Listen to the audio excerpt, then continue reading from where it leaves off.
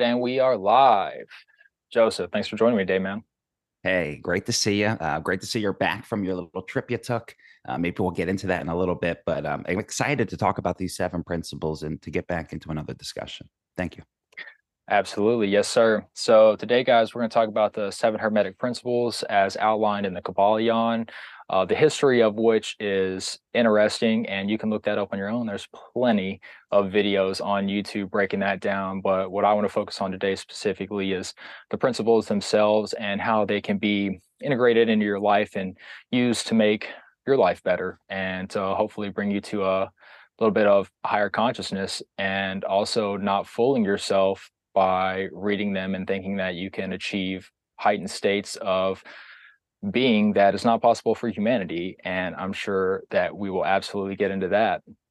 Yeah, yeah. So, I think before we even get into the principles, I want to talk about the authorship of this because it's originally written as three initiates. But when you do a little bit of a deeper dive or get a relatively recent book, you'll see that it's actually written by William Walker Atkinson, and it's written as the three initiates by him. And he is a figure of the New Thought movement. So he got that law of attraction, that mentalism, that ability to change feelings and transmute your different emotions onto other people. He got all of that started, and that started again in the 19th and 20th century.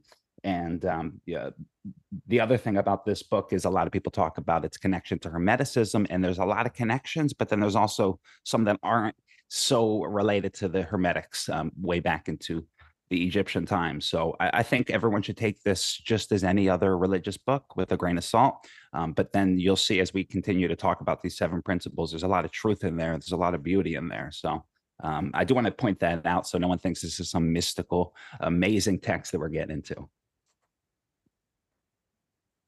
absolutely. I couldn't have said it better myself. And on that note, we can start diving into them. And you'll see that as we discuss these principles, they'll stack on top of each other as well. So by the time we get to the end of the seventh one, you'll kind of see that it's not each individual principle acting on its own. It's each individual principle making up this sort of psychotechnology, this lens to view the world and to view your own consciousness with. Um, so cool. We'll hop into it and we'll just start with principle one, the principle of mentalism. So straight from the book, it is the all is mind, the universe is mental. The all, which is the substantial reality underlying all the outward manifestations and appearances, which we know under the terms of the material universe, the phenomena of life, matter, energy, and in short, all that is apparent to our material senses is spirit, which in itself is unknowable and undefinable, but which may be considered and thought of as a universal, infinite living mind.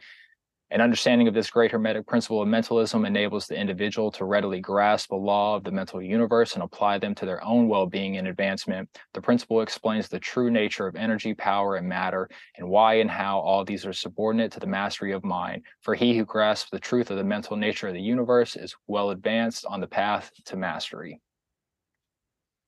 And that is principle one.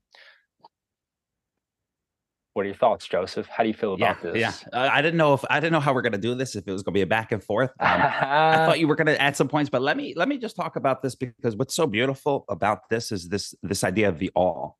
The all is mine, but what is the all? That's where I think it's really important to start looking into this axiom, I guess we can call it, because the all, although it's all of us and all the plants and all the organisms, the all in general is the idea of the one back into Greek philosophy. If you're familiar with the one is all, the all is one. Another axiom in this space that is brought up is all is in the all. Again, the all is the one, so all of us are in the all, and then the all, which again is the one, is in all of us. And that's a really beautiful way to see it. And I think this is the truth about this principle, because then you see everything in life, everything around you, how it's connected, how it all has its interrelations to this sort of source that we're all from. And then you see beauty in the blade of grass, in the tree, in the bird, in the noises in nature, in your life, in your mental states, right? I think that's the best way to see this principle. Now, this principle can be convoluted in other directions where you can say, if everything's mental, then all I have to do is master my mind and I can master the world. Um, could be a little bit too much of the law of attraction there, but I think what's really important for anyone that's looking at this as a way in to the mysteries, quote unquote, or the spiritual nature, or more psychological nature of things, then you could see that idea of the all being this one that we're all a part of, and how that all, though they say it's mental, it's also spiritual in a sense. What about yourself? Yeah, absolutely. I think that this to me reminds me a lot of the Buddhist idea of the interconnectedness of everything. So I love that you brought up that you think that if you fall down the rabbit hole of this, you can start thinking that you are perfectly creating reality purely out of your own imagination. And I don't see it as that. What I see the all as being, what I see source as being, spirit, the infinite living mind, is that we are one with everything around us. And on a more metaphysical sense, I think that we're consciousness itself experiencing reality on this plane of existence. So when you look at the all, it's your direct connection to consciousness itself experiencing this, but all of this is also part of that imagination, part of that mind. So while you can filter out and create reality through your perception, it doesn't negate the fact that everything around you is also intimately interconnected with yourself and with consciousness and with whatever divine being is above us. Hmm. Yeah, I really love that. And I like that you brought the Buddhist principle. That's what we're going to see about this text as we go into these principles is how many different religions it picks up on. And that's the beauty of it, because if someone's just narrowly focused, like if they're out in the dark with a flashlight, they're only going to see just a narrow focus of Buddhism or Christianity. But when you start opening up these principles to see how everything's sort of related, just as this principle talks about everything being related, this is the beauty of why we're talking about the Kabbalion and the seven principles. Um, I love that you brought that up, and I have to just say it again. You know, a lot of people think that this principle will mean that they can change things around them and they can move objects. And I'm not going to get into any of that because maybe I'm too ignorant to talk about that. But what I believe is the most important thing to realize is if all is in all and the all is in all, which means it's in us, then there's a bit of a responsibility to maybe, instead of living your life as some ego out hoping to grasp what you can grasp, to pay attention to maybe that space, see what it has to say in a sense, see where it's leading, and also realize that everyone around you is in this same space. So everyone's going through the same kind of eternal forces of life, and that's what brings us all together into a community. Yeah, absolutely. I couldn't agree with that more. And I think that if you look at more of the Jungian concept of the collective unconscious, I think that that's what Jung was also talking about at that point, was that we are all connected with each other, as well as all other religions that have concepts similar to that. And I think that if you take the all and you really extrapolate on it and give it a lot of thought, that it's going to allow you to create empathy for the world around you, because you're not going to look at it as this very reductionist, narcissistic, Hegelian mindset where you think that everything that is constructed in reality is purely out of your own thoughts. So the grammar itself creates a narcissism that our ego operates out of. And when you expand beyond that, whether it's through the all, reading the Kabbalion, looking into Buddhism, whatever the case is, looking at agape and Christianity, this idea of unconditional love for those around you. It's like that's when you can really open up that depth of empathy within yourself and feel for those around you, feel the pain, the joy, the love of those around you, the whole human experience, and also to not be as judgmental, because I feel like that's where a lot of our society lies in right now, is that we all are so concerned with our own aspirations and goals and our own joy and dopamine rush and hedonistic tendencies, a lot of which is social engineered. Um, but it's like when you can break past that, I think that that's when we'll start seeing a rise in community and love around the world again. And that was just kind of an aside, a little tangent that brought up as you were talking. But yeah, Yeah, and I beautiful. think there's something else in this that it just hit me was the idea of intelligence, and I think this is what this principle is also pointing on because there's no other principles that talk about really intelligence. There's intelligence within the principles, but intelligence itself, you look Hmm. around this world, there's no way it's not intelligent. Everything's in Hmm. such precise order. There's laws, there's all these different things that keep everything firmly together. And when you realize that, then you say, my goodness, there's an intelligence out there. But what's so beautiful about that intelligence is you can't know it.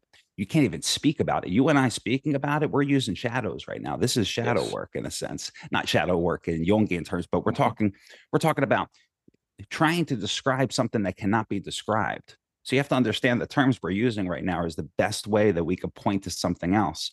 But you could see how a lot of people get maybe the one that's in them, the all, as they call it in the Kabbalion, has some idea that comes through. Then it turns into a religion. And now instead of what the essence that it was coming, that was trying to come through, now the image is worshipped. And people get stuck on the image and they get a little bit sidetracked from that truth that you were just speaking on where people should be looking.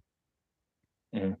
Absolutely. And that'll bring us into principle two, which I think is going to pick up on this of how to look at that intelligence and see the intelligence beyond pure humanity itself. So, principle two is the principle of correspondence, and this is as above, so below, as below, so above. There's always a correspondence between the laws and phenomena of the various planes of being and life. There are planes beyond our knowing, but when we apply the principle of correspondence to them, we are able to understand much that would otherwise be unknowable to us. The principle is of universal application and manifestation on the various planes of material, mental, and spiritual universe. It is a universal law. The principle of correspondence is viewed as one of the most important mental instruments by which man was able to pry open and peer into the unknown. Just as the principle of geometry enables man to measure distant suns and their movements, so a knowledge of the principle of correspondence enables man to reason intelligently from the known to the unknown. So I want to start with the word analogy. And this is so Mhm. important with anything psychological. You think about trying to describe your feelings or describe a moment. You use an analogy. It was like this, it was like that. You look at the ancient Greeks, they spoke in analogies. That's the way they spoke. There is something very powerful about analogies in this correspondence. And it's not only in the realm of the psyche, trying to describe something like we were just using an analogies to try to describe the unknowable, but also the idea of these planes interacting with each other. And what's so beautiful about the planes is, at least in the Kabbalion, the way they describe it, is there's no set plane. Like this is one level and then there's another level. They kind of fizzle and phase into each other. So the body phases into the soul, which phases into the spirit, and they're all sort of a one. That's the beauty of this principle is seeing that there's a lot of different factions to life and a lot of different reasons why things may be occurring. You know, there could be two planes that are interacting with each other. It could be also subplanes. I think they talk about in this, like even finer portions of these planes. So you look at the material plane, there's plants, there's animals, there's humans. You look at the mental plane, there's a mind in the plant, there's a mind in the animal, there's a mind in the human. And it's sort of this principle of seeing how everything's related and corresponds with each other. But I think everyone should really highlight that word analogy, which I started with, because that's the beauty of this principle and why it's been related all the way back to Hermes' emerald tablets, I believe. Yeah. And you can see this principle coming to fruition in our life as it is right now, because you can take, say, a small town and you can look at the way that humanity fractions itself out and creates hierarchies of power, and then look at the way that we're being governed.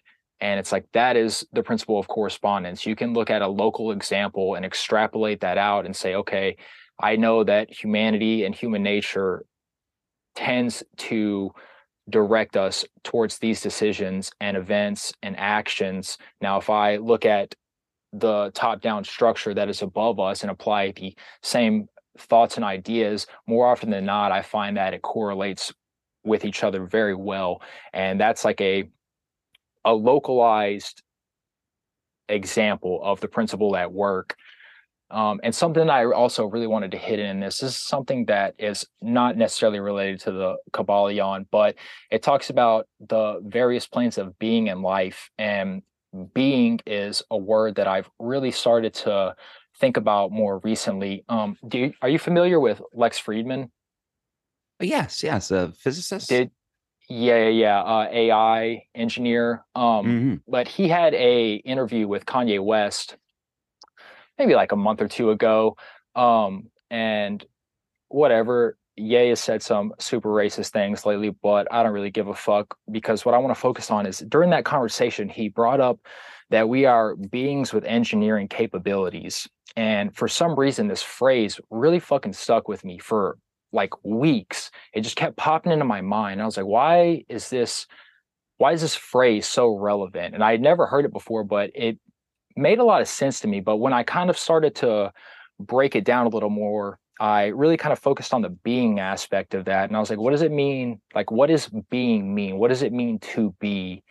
And kind of what I was coming to the conclusion of is I could break down this phrase, beings with engineering capabilities, into being to be. What does it mean to be? To me, being to be in this plane of existence is to experience in reality as a divine manifestation of consciousness itself. So that is be, and then in. So in contact with reality. And then engineering is the ability to create. So what my mind started breaking it down to was we are divine manifestations of consciousness in contact with reality with the ability to create. And it's not necessarily applicable, like it's not necessarily relevant to what we're talking about right now, but that being, that word has really been sticking with me lately and really been having a lot of influence on my thought. Like, what does that really mean? And I haven't shared that with anyone yet. So that was also kind of me breaking it down to see if that is a logical breakdown of this phrase. I think it is, but that idea of being, I think, is I, to me that's the unknowable, and that's where everyone Hmm. that's in this work is trying to reach the Hmm. level of being, because where we live right now is becoming, but we Hmm. have a sense of being in us. Again, the all Hmm. is in all, so it's a divine paradox, and Yeah. it's I think it's the beauty that the individual takes their journey and realizes on their own. You and I can talk, but it's never going to hit. The people Hmm. have to go. Yeah. But when you're speaking of being in engineering, Uh, being so like what so he was saying like we are beings with engineering capabilities, yeah. and when I was breaking it down I was like I kind of separated the two and like focused on the word being and then focused on engineering, and that's kind of Mm, where I think that my mind was fascinated with it because I thought that what he was hinting at, he was trying to create a very logical rational explanation for human existence or what it means to be human by saying like we are beings with engineering capabilities. But I thought that there was so much divinity in those words themselves that it just seemed to me that trying to break that down to like this logical rational reductionist mindset is completely ignoring the human experience itself, which as you were saying is like it's the unknowable, it's the ineffable. Like you can't describe this stuff because we don't have the cognitive capability to even begin to conceive of it. But I was like, that's also part of the human endeavor is to try to continuously work our way up, and try to figure out these deeper truths of reality and these deeper truths of being. And I think that's where my mind was kind of going with it, Yeah, if yeah, that yeah. makes Then I sense. hit it. Then I understood what you were saying. But Hmm. I think it's really beautiful because when I was looking back at this Kabbalah, and I was looking at it last night real quickly, and it was funny to see how many different things I see now, like through my journey, how much I've picked up, and you can just see through principles before that used to boggle my mind. It's very interesting, and I'm sure you've had that journey. Uh, Oh yeah, yeah.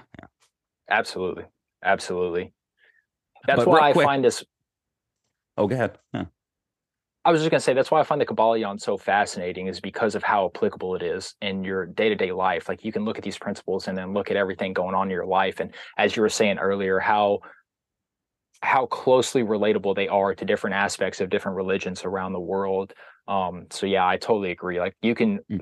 see these principles acting out in your day-to-day life constantly. That's why, yeah, yeah, it's beautiful. What I want to say with correspondence, not only can you use that a principle as above, so below to learn about yourself and what's going on in the inner world and understand its movements, because you can't see it, you have to use analogy. But also, like inventors or people that are trying to figure things out that they can't even, they don't have the answer to. That correspondence really helps. And then the last thing is the alchemist. If you look at their text, they say words, the black tail, the black dog, the this. There's all these different words, but they mean something else. So the practice of analogy is really heavy in alchemy, and that's why it's so difficult to understand what the alchemists were talking about because they were speaking analytically Hmm. or Hmm. analogilically, not analytically. That's a word, but um, Symbolically, yeah, symbolically. I would use symbolically. I think that would be a good phrase there, a good Yeah, term there. yeah. And another aspect of the correspondence is something that we're both familiar with is doing dream work. If your Mm. dreams are in turmoil, there's probably a high likelihood that your life is probably also in turmoil or something in your psyche is in turmoil. And I think that's another day-to-day application of the principle of correspondence is looking at the depths of your psyche or looking at what you're coming into contact with in your dreams or in your shadow work, whatever the case is, and applying that to your waking consciousness. And I think that that's just another day to day example of how the principle of correspondence interacts with us. I love that. Yeah. Even Hell yeah. projections, all of it. That's really good. Mhm. Yeah. It's Yeah, everywhere. absolutely. Yeah, it's everywhere. Cool. We'll move on to the next one, principle three, which is the principle of vibration. Nothing rests, everything moves, everything vibrates. This principle explains that the differences between different manifestations of matter, energy, mind, and even spirit result largely from varying rates of vibration. From the all, which is pure spirit, down to the grossest form of matter, all is in vibration. The higher the vibration, the higher the position in the scale. The vibration of spirit is at such an infinite rate of intensity and rapidity that is practically at rest, just as rapidly moving will seems to be motionless. At the other end of the scale, there are gross forms of matter whose vibrations are so low as to seem at rest. Between these poles, there are millions upon millions of varying degrees of vibration. From corpuscle and electrons, atom and molecule to worlds and universes, everything is in vibratory motion. This is also true of the planes of energy and force, and also the mental planes and even the spiritual planes. Understanding this principle with the appropriate formulas enables one to control their own mental vibrations as well as those of others. He who understands the principle of vibration has grasped the scepter of power.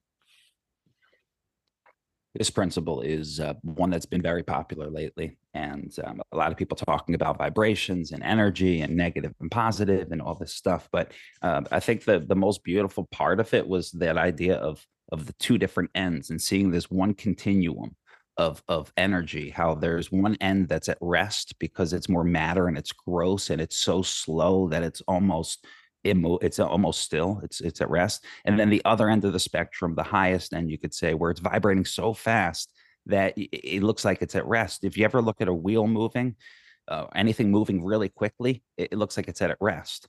There was a beautiful example in the Kabbalion that was given, and I forget the object, but they start shaking an object, and then they start hearing different sounds, and it goes through all the musical notes.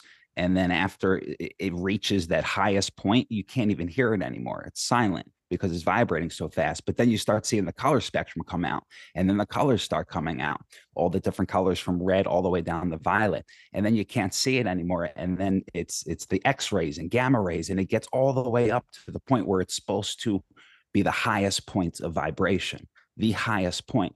That would be the ascension that everyone's hoping for, which in Kabbalion terms, which is being one with the all, or one with the one. You're vibrating at the same level as the highest principle. So I thought that was a beautiful way to see how vibrations not only here in our minds and in energies and in emotions, but also just in our senses. We could see the vibrations from just music, from different sounds, and of course from sight, from different colors. So vibrations are everywhere. This principle, though, you have to watch out, because this is where a lot of that law of attraction, a lot of this maybe egotistical power may get to your head with this principle. But there is no doubt that everything in this universe is moving, and everything has an energy component to it.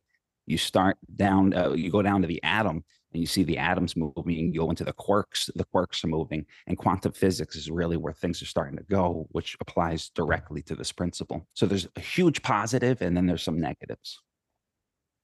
Yes.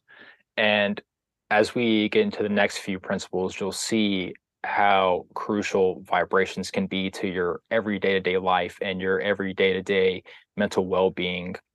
When we talk about vibe, like that's how you were saying, it's really popular in today. It's like, I like your vibe, I like your energy. Like, it's very real. I mean, you're physically vibrating on a certain frequency, and you can raise and lower that to a certain extent depending on what you're doing up here. Not necessarily what your body is specifically doing, but what you're doing with your mind to elevate those vibrations. A practice I would recommend for people that is really fascinating to me, and I really enjoy doing this, and I feel like you can really feel this principle coming into effect, is if you sit down and you meditate and you think about every single cell within your body vibrating, and then you elevate that vibration, and then you elevate it to the point where you think that the sun would vibrate. So every single cell within your body, you are trying to vibrate it at the frequency of the sun, to the point that you are just a shining beacon of light yourself. Close your eyes and just imagine this. And whenever I do this, I always feel a shift within my consciousness and a shift in my mood, and everything becomes elevated. Everything feels better. I mentally and physically feel better. And that is, I think, the principle of vibration coming into effect in that specific moment, because you are literally affecting the vibration of your own body as you're doing that. Now, you're not about to actually vibrate at the level of the sun. Like, clearly that's not about what's going to happen. But I was like, you can get those micro shifts in your vibration and elevate that to a point where you are physically and mentally feeling the effects of that. Yeah, and in that example I was giving, so if anyone was thinking about like, oh, I could vibrate myself to that state, well, I just want to warn you, what happens to that object is at a point it vanishes. Like, we can't see X-rays or gamma rays. So if if you're going that route, you have to realize you're not going to be here much longer, because that's a disintegration. The space here in creation is a lower vibration than, say, the material that connects us all, and that we all swim in.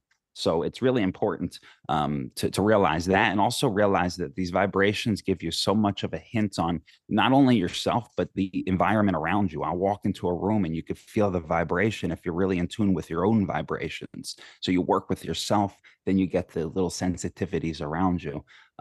That's the beauty of it. And like you said, you can change your states. That's what meditation is, and that's what it's tapping Mm, into.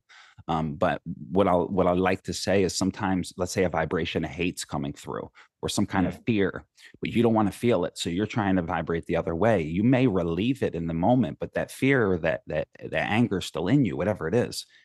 Sometimes you want to be more of a uh, antenna for vibrations, and see yourself as something that can use those vibrations as some more insights into your own reality, so you can achieve higher levels of gnosis, so to say. mhm, mhm. Yes, to use this principle as a means of escaping your own realities or escaping the shadow that lies within your consciousness is not beneficial whatsoever. Like you need to understand this principle, but also understand that there are aspects of your psyche that will bring your vibration down, but need to be interacted with, integrated, acknowledged, whatever the case is, in order for you to actually achieve a baseline that you can vibrate on a day-to-day basis. And if you're continuously shoving down the negative vibrations, trying to pursue that higher vibration, I think that that is more of a hedonistic pursuit because you would rather lavish in positivity at the expense of never actually knowing your full self or even attempting to come to a better understanding of your true self. So Mhm. yeah, I think you're spot on with that. Like Yeah. don't be afraid of those negative vibrations. Understand that you can shift yourself out, but some of those things absolutely need to be addressed and dealt with. And then also, if you see other people that have negative vibes, don't be afraid to listen to that. If you see your friend and you're like, man, I feel like your vibe's off today, like it's not just a saying, you know, it's like there's very real truth to that. So reach out to people, say what's up. I was like, if you know someone and they're having bad vibes, be like, yo, what's up, man? Like, let's fucking sit down and talk about this, you know? Yeah. Or if you're in a bad situation, like I was like, there, those are those everyday examples of where these principles come into play. If you walk into a room, as you were saying, and the vibe's bad, you know, it's like maybe you don't hang out, maybe you leave, or you talk to people and you try to be like, hey, what's going on? Like, let's raise this.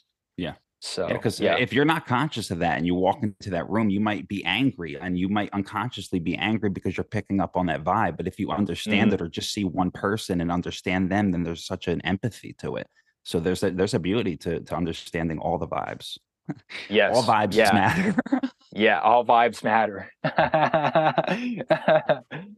Absolutely. man. And I think that I will hit on this as in the next few principles as well, but also understanding that people can play on your vibrations to shift your consciousness and shift your mood, shift your emotions. Mass media, perfect example of this. Propaganda, that's what it's doing. It's raising or lowering your vibe in relation to certain things to create these emotional states. And as we talk about polarity and rhythm and cause and effect, you'll see how this all comes into play with each other. But yeah, vibrations are very real, and it's a positive and a negative thing. But understanding that they can be played on will allow you to have a better sense of how to navigate the waters and try to trust that gut instinct of if people are trying to manipulate you, which is a real gem of wisdom to have in Yeah. today's age. Yeah. I'm glad you said that. That's beautiful. Nice.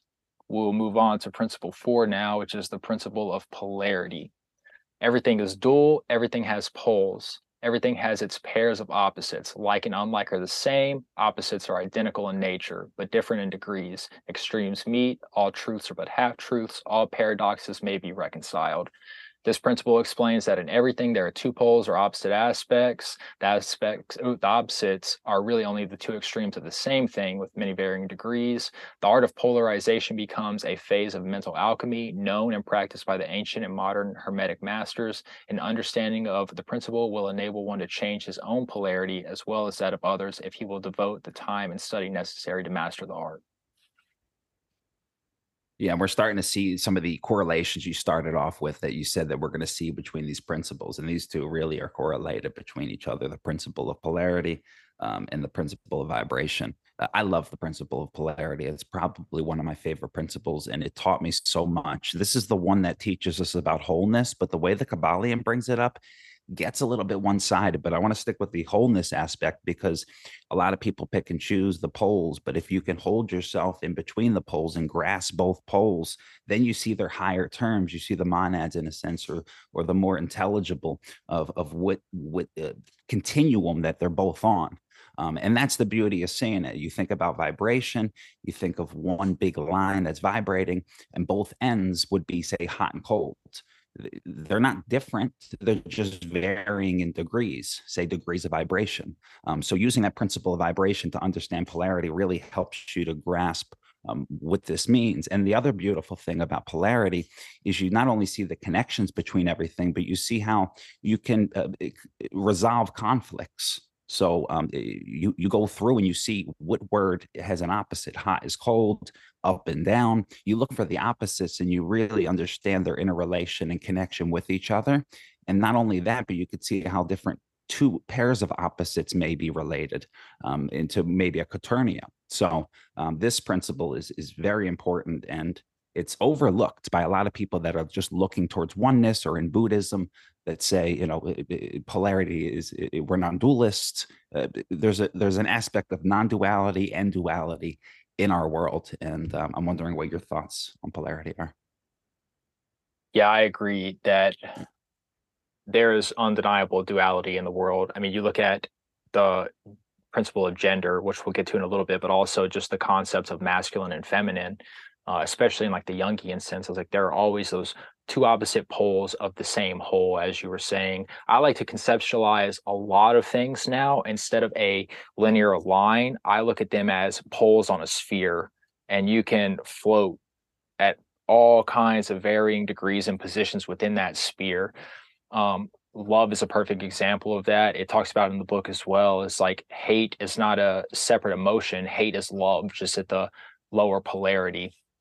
And if you look at that on the sphere, it's like you can just kind of float all kinds of varying degrees. It's like you might be down here where it's like I have a strong dislike for someone, or in the middle top where you're like, oh my gosh, I'm utterly in love with this person, or at the very bottom, you're like, fuck, I despise you. I literally hate your guts, which I don't recommend. Hate is a emotion that is really not too beneficial, depending on the context. But yeah, I think polarity is great, and I think, like you were saying, it gives you a better understanding of how to connect with people. I think that, to bring up politics in America again, is like you can look at the polarity in America and how that's being played on, like how they're taking these two sides that think that they're polar opposites of each other and forcing them against each other, when in reality they're all part of the same spectrum, and it takes slight shifts one way or the other, and all of a sudden the left is the right and the right is the left. And it's like it's just this continual fluctuation, and to counteract that, it's not to overcome one pole or the other. It's, as you were saying, it's to reach out to both sides and bring those two poles back into the center, back into wholeness, because you need, most of the time, both aspects of a polarity to reach centrism or wholeness. Like there's very little examples I can think of off the top of my head right now where it's like one polar side would just be the ultimate place to shift yourself into and stay there. Yeah, yeah, and I love that example of the parties in America, because they have actually shifted. Like, I believe the Mm, Democrats now are what the Republicans used to be, in a sense, and or maybe I'm saying it wrong, but they've shifted. Whereas you could see it really is all one. mhm, I love the example of a sphere. I've never heard that example. I've always done a line, and then sometimes I'll make it a triangle once you can connect everything, and you make mhm, the triad out of it. But a sphere is beautiful because a sphere represents something that's eternal, something that's mhm, whole, and you see the mhm, wholeness in it. And then you could really visualize the different aspects of it: a little bit of love, a little bit of fear in one aspect, mhm, a lot more love, a lot less fear. And then what's so beautiful is then backing yourself out to see how the whole thing is one big uh, one, or not an organism or idea, but one thing. I'll call it. We'll call it a thing. mhm. That's a great example. It beats any example I've ever heard. Oh, thank you. I appreciate that. I have no doubt that someone out there has made that example before me, but fuck you, I'm taking credit for it. What's up? Did that come through you, or did you read that? Because that's really like, it's I honest, I, in all seriousness, have probably seen that somewhere. I can't think of it off the top of my head, uh, but that's something that for years now I've tried to conceptualize that in that fashion, mm, because I just always thought that putting it on a linear scale was doing a detriment to the varying shades of gray. Because what really turned me on to this was people seeing the world in black and white. And I was like, mm, I don't think that there's no pure black and no pure white. I was like, the world is infinite amount of shades of gray. And I think that's what really turned me on to looking at polarity and the concept of a sphere, because Mm. on a linear line, it's harder to really get like all those shades of gray in there. But if you look at it as a sphere, it's like you can just see the 360-degree infinite amount of possibilities of varying levels within the polarity. But yeah, like I said, I can't think of who initially turned me on to that conceptualization of it. But I'm going to take credit for it. So whoever did do that, uh, holler at your boy. I'm taking credit. No, it's really good visualization. It's just helping me see the whole thing a little bit Hmm. better too. Yeah. Hmm. Yeah. This really helped me when I was understanding the archetypal concepts, like of the highest divine aspects of it, and then also the shadow aspects of it. It's like I didn't think that you could be 1 degree below being the most divine manifestation of the masculine forms, but on a linear line, I felt like it was negating that 1% of shadow that was in you. So like in a sphere, I could see where I was kind of moving along the line and like up and down, like which aspects I was really kind of taking on board and shifting into myself. Yeah. Yeah. And it really encapsulates wholeness where the line Hmm. doesn't, because you put a point on the line and then you're stuck there. And if you go in the middle, it's not Yeah. really encapsulating the whole. So that may be a new way to see polarity, folks. Someone could build a model on it. And then, real Beautiful, quick on beautiful. this, just for Mhm. people's visualization, because this might actually really be helping people, because I've connected to it. Do you see it as a split in the middle, and like how do you see it like love on top, hate on the bottom, and that's the ball, or is it So one? I like, I don't put fixed points on it. I think that like as you shift throughout the sphere, like those points of the topmost aspects or bottommost aspects of the polarity kind of shift as well, because I don't think it's possible. Like I said, I was like, I don't think that there's real black and white in the world. So I was like, I don't think you can ever actually touch those polarities. You can get super close to the top, and that polarity might shift just slightly out of your reach to reach the highest level of it. So I kind of see them shifting like that, but then it's not like a 50% cutoff. I think that it's like kind of, if I could conceptualize it, I guess saying that as you get above or below, you're getting into the more shadow and divine aspects of it. But when I look at the sides, I try to conceptualize it as just like varying shades. So maybe you're 3/4 off of the lower 30% of it, but maybe there's some aspects of light in there that you're collecting, even though you're closer to that lower pole. And that's what's the majority of the aspects of that polarity that's affecting you, if that makes sense. No, it makes sense. Oh, I like it. I really do like it. I Hmm. think that's a great visual for people to see polarity, and not only the ends but the whole. Hmm. Hmm. I agree as well. Beautiful. Keep moving on. We'll get into principle 5, the principle of rhythm. Everything flows out and in. Everything has its tides. All things rise and fall. The pendulum swing manifests in everything. The measure of the swing to the right is the measure of the swing to the left. Rhythm compensates. There is always an action and a reaction, an advance and a retreat, a rising and a sinking. This is in the affairs of the universe, sense, worlds, men, animals, mind, energy, matter. This law is manifest in the creation and destruction of worlds, in the rise and fall of nations, in the life of all things, and finally in the mental states of man. Understanding of the principle. Oh, I skipped forward. I apologize there, people.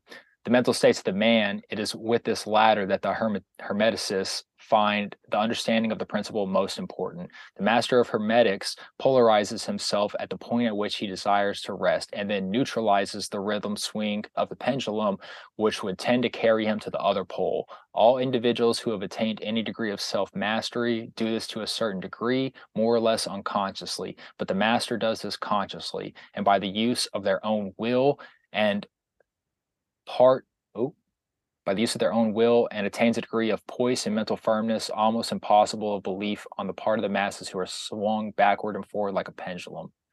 This principle has been closely studied and the methods of counteracting, neutralizing, and using them form an important part of mental alchemy. I am sorry there, folks. I was doing a bad job when I was typing this up, and I I think I left out some words. But yeah, so going into the principle of rhythm, like it was saying, everything has a flow, everything goes back and forth, and I think that we hit on a lot of examples already, especially talking about in mainstream America, the greatest example of which I think would be politics, seeing the ebb and flow between the two parties and the two dominating ideologies, um, overarching the people of America. But yeah, I'll get your thoughts on it, Joseph. Yeah, no, I love that. And I love that we could see yet again another connection to polarity now, how there's a rhythm. When you go one way, the other way is kind of waiting. I don't know if you've noticed it in your life, but for myself, it's something that came on really strong. And it was this game I used to play back in the day when I was just starting my work, where I would go high and then I would be great and everything would be fine. And then all of a sudden it'd be hell. And I'm like, why am I in hell? And then afterwards it'd be heaven and hell and then heaven. And I was swinging and I was doing this swing and I couldn't believe it because I remember reading the Kabbalah and saying that, but I couldn't figure out, like, what am I doing wrong? Is there something I'm doing wrong? And then I realized this, because you could take it one way and maybe you'll disagree with me. I don't like the idea of doing too much will to it, because I feel like if there's a natural movement to it, there's a reason for it. Excuse me. And there's so many times now where I feel the other side coming, where I take it for what it is. So if I know that I'm going through a little bit of a dark phase, then I'll use that energy, that new energy that's different than before, that I never had before, to maybe learn something or go deeper into something or get into a topic that maybe I wasn't able to before, or learn something new that I couldn't see, like a shadow. That's the beautiful thing, I think, of rhythm, is once you gain a little bit of appreciation and a respect for the different rhythms of life, not only outside you, but within you, then you can be a little bit of more, how they quote unquote say master. You could be a little bit more of a master of predicting what's about to come, and be a little bit more prepared mentally so you're not stunned. But the rhythm's beautiful because it really is everywhere, and everywhere you look, America right now. We're probably going through a decline after a beautiful incline, and it's just part of life. And if you can accept it instead of trying to change it, you really appreciate life in a new sense. Yeah, absolutely. And I see rhythm a lot in the emotional roller coaster that is life. Like you will have the highest highs, but those are followed by the lowest lows. And you might have a golden period where you have years of a high, and then maybe it's only a month of a low, but that low is going to be super low. And I agree with you that you shouldn't shut that off. Where I use rhythm and the law of neutralization, which the law of neutralization is what they were talking about, where you can overcome and control this rhythm to stay on a certain aspects of the polarity. Where I use this is my day-to-day baseline. So if I'm having to go out and interact with people or do whatever the case is, and I am vibrating in a very low state, or I have a lot of emotional things going on in my life where I just particularly don't feel like doing something, instead of succumbing to that lower polarity of dissatisfaction, hatred, whatever the case is, disillusionment, I use this law to elevate my baseline to a point that I am not dragging those around me down while I'm interacting with them. Now, once I get home or once I get to a place of seclusion, I'm not worried about it. I'm going to see what's going on inside of myself, sit with it, look at my dreams, try to figure out why I am feeling the way that I'm feeling. But that's how I use the principle of rhythm and the law of neutralization on a more day-to-day basis, would be to maintain that baseline without it being overly false, because you can definitely interact with people who are going through hard times, and I feel like you can get the real sense that they're not being forthcoming with their true emotions. So whenever I do this, my goal isn't to just be abundantly happy or abundantly joyful. It is to just be to maintain neutrality, in order to benefit those around me as well as myself. Hmm.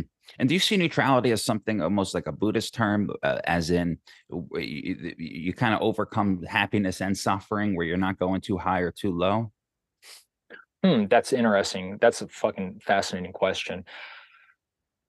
I don't I don't think so, because I don't think that you can escape human emotion, and I don't think that we're meant to. I think that we're on this plane of existence to experience human emotion. So when I think of neutrality, it's not necessarily that you're overcoming anger or sadness or happiness or joy. It's that you are just at a good balance of the two.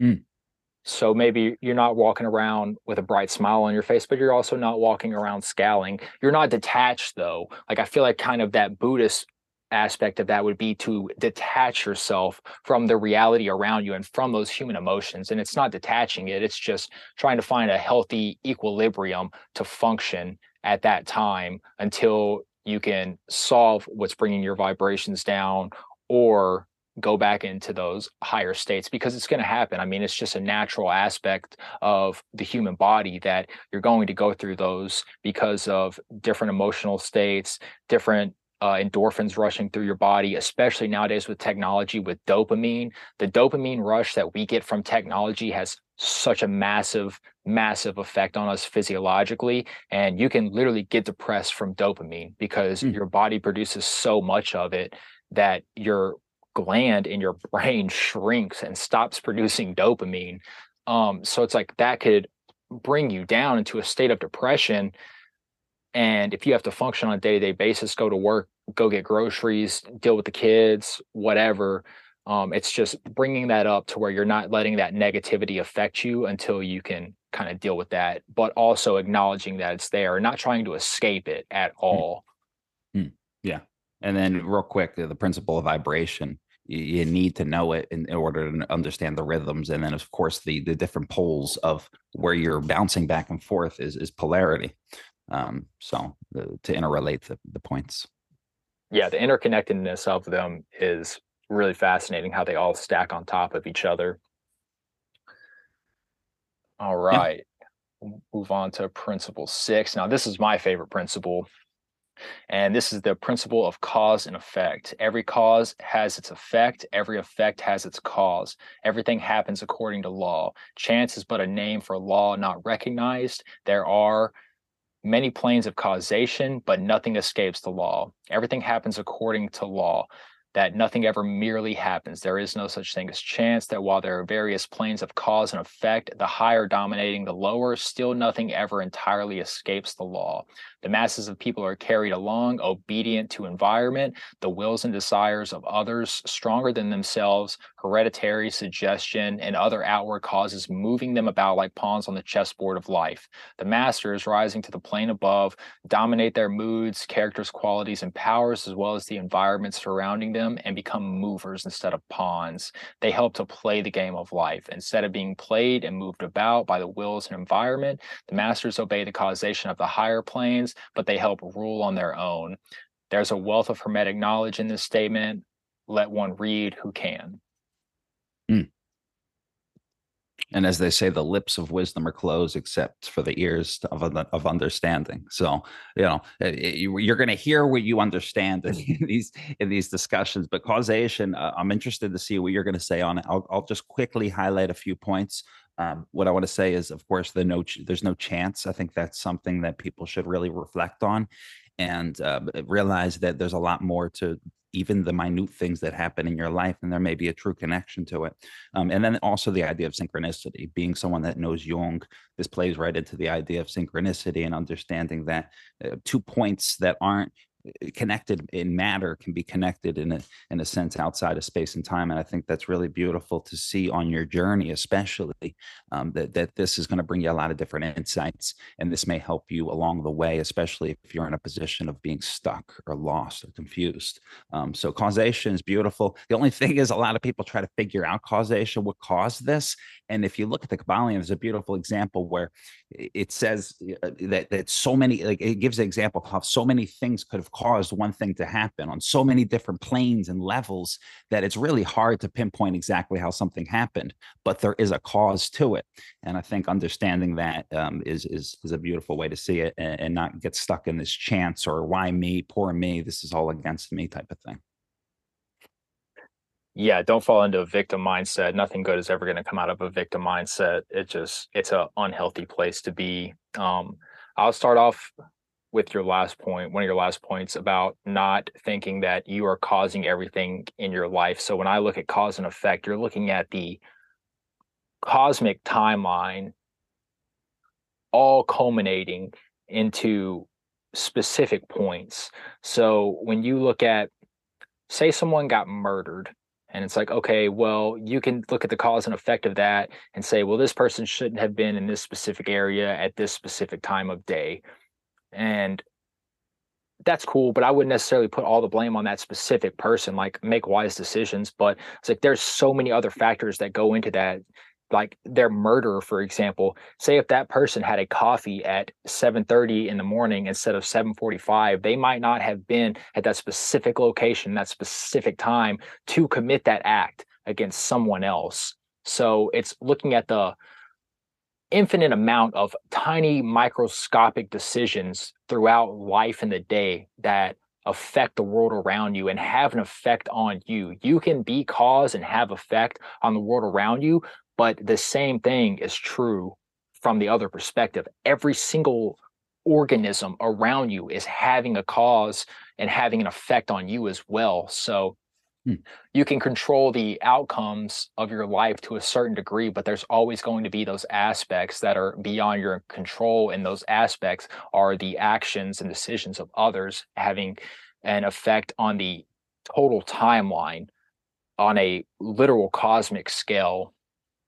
Now, why this is my favorite one is because of that exactly, because you can look at interactions you have and really appreciate the level of improbability that would lead you to meeting specific people. But Hmm. instead of looking at it as a game of statistics or chance, look at it, as you were saying, as synchronistic, as symbolic. There's symbolism and synchronicity in almost every single interaction you have on a day to day basis because of those infinite amount of decisions people have to make to land them in those specific places to make those connections. A great example of this was on my journey. I would meet people in places far removed from civilization. I mean, like the closest thing that is man made would be 30, 40 miles away from us. Hmm. And you talk to people, and it's like, oh man, you're a beautiful soul. Like, I really enjoy connecting with you. Like, you guys are all super cool. And then you'll find out, oh yeah, I almost didn't come to the spot. You know, I almost went a couple miles down the road because I saw a picture there and it looked really pretty, but such and such happened, or so and so things told me about this, and I ended up in this spot. And then you look at your own life and you go, yeah, damn, I was having coffee this morning and I really thought about not driving over here. I thought about just hanging out for another day. And it's like all of those little decisions that you made throughout the day, that they made throughout the day, that the people that they were interacting with the day before made throughout the day, because if they hadn't made specific decisions, maybe the person you met wouldn't be there because they would have decided to stay and hang out with them another day. It's like all of that leads up to these specific interactions.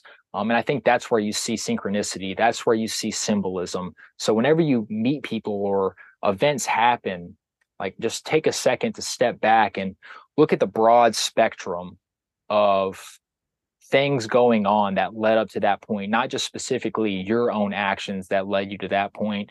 And I think that it gives you a much deeper appreciation for the things that happen in your day to day life. Hmm. I love that. Yeah, yeah, yeah. And I can't even add anything else to it. That's beautiful.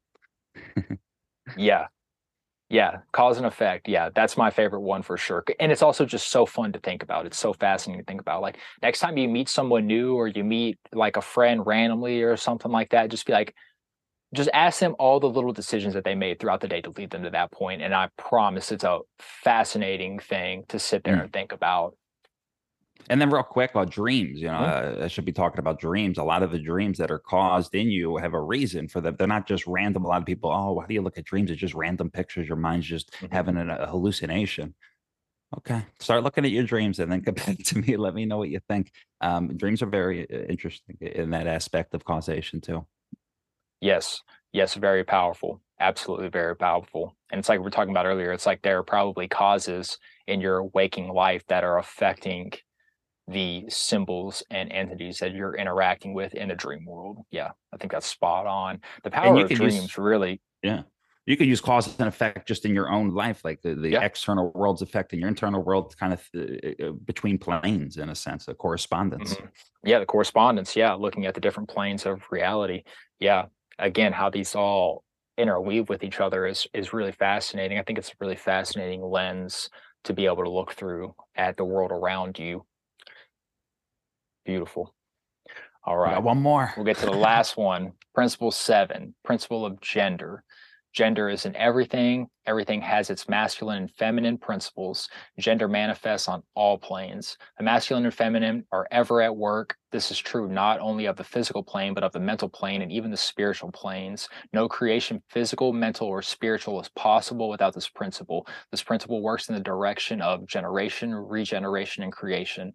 Everything and every person contains masculine and feminine. We caution you that this principle has no reference to the many base, pernicious, and degrading lustful theories, teachings, and practices which are taught under fanciful titles and which are a prostitution of the great natural principle of gender. To the pure, all things are pure. To the base, all things are base. What a beautiful line to end that one with, right? Yeah.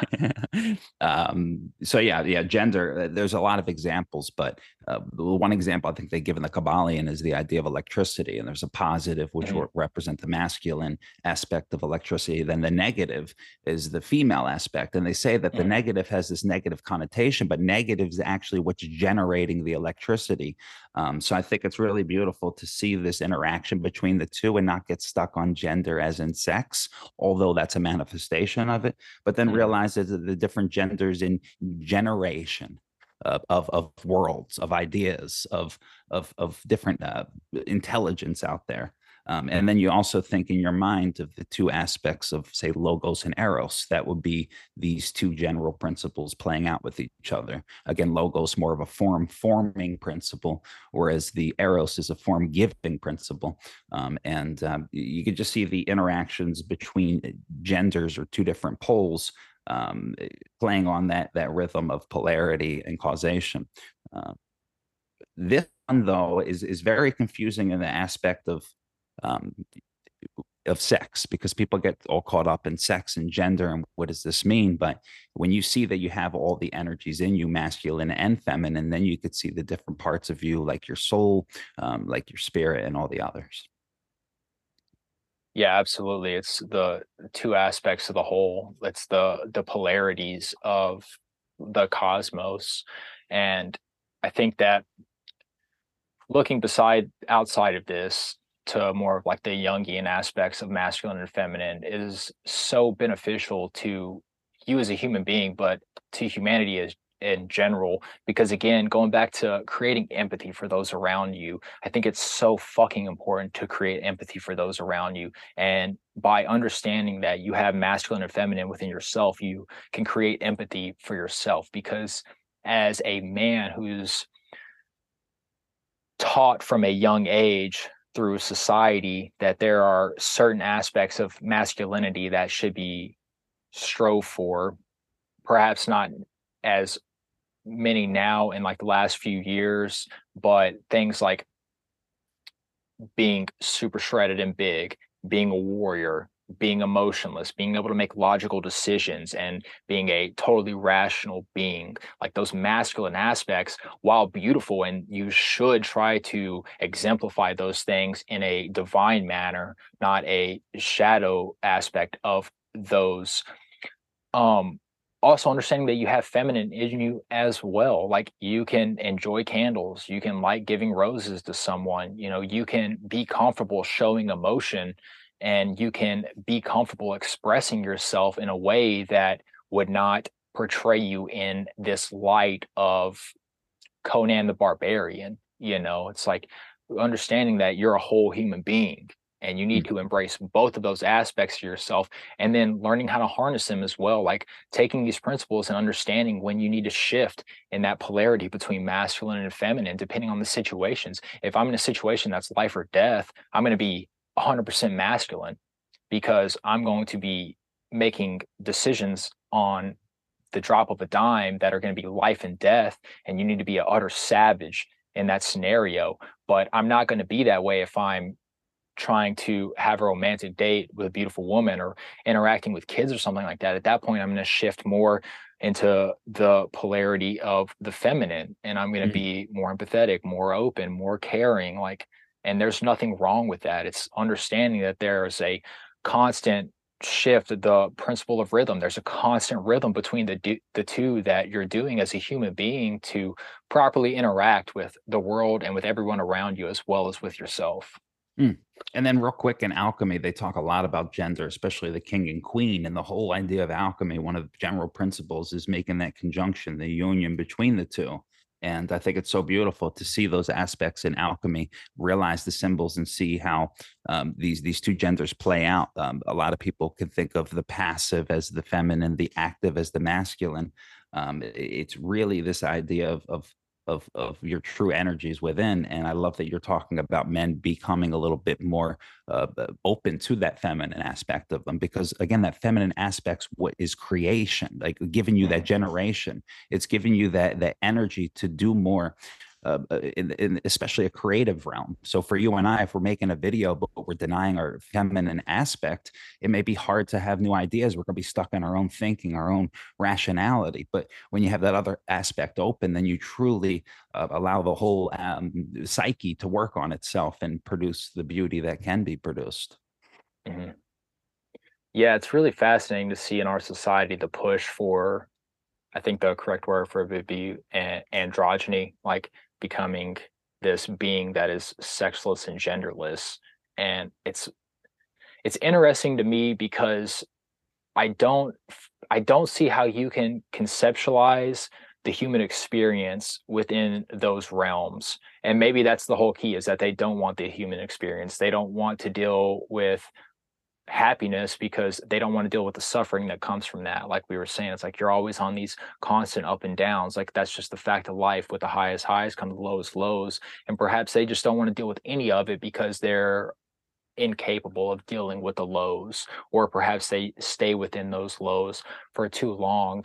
But the concept of that, just it really, I would like to sit down with like someone who holds those beliefs and be able to ask them these questions, because it really fascinates me how they conceptualize life itself. Like how do they conceptualize humanity and what it means to be a human being, and whether or not that is a good or a bad thing, and then how they see the future playing out. Like the androgynous stuff and then transhumanism really fascinates me, of what these people really foresee as the essence of humanity going into these different realms.